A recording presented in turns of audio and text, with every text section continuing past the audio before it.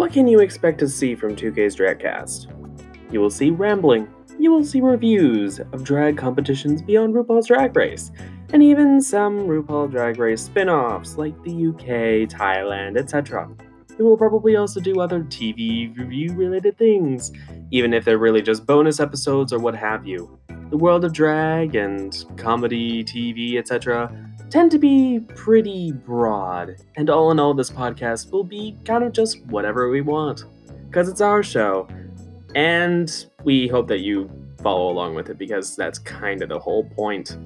Anyways, we hope you enjoy the show. We hope you find some entertainment in 2K's Dragcast, a podcast by 2K guys who just really like drag and TV and internet competitions.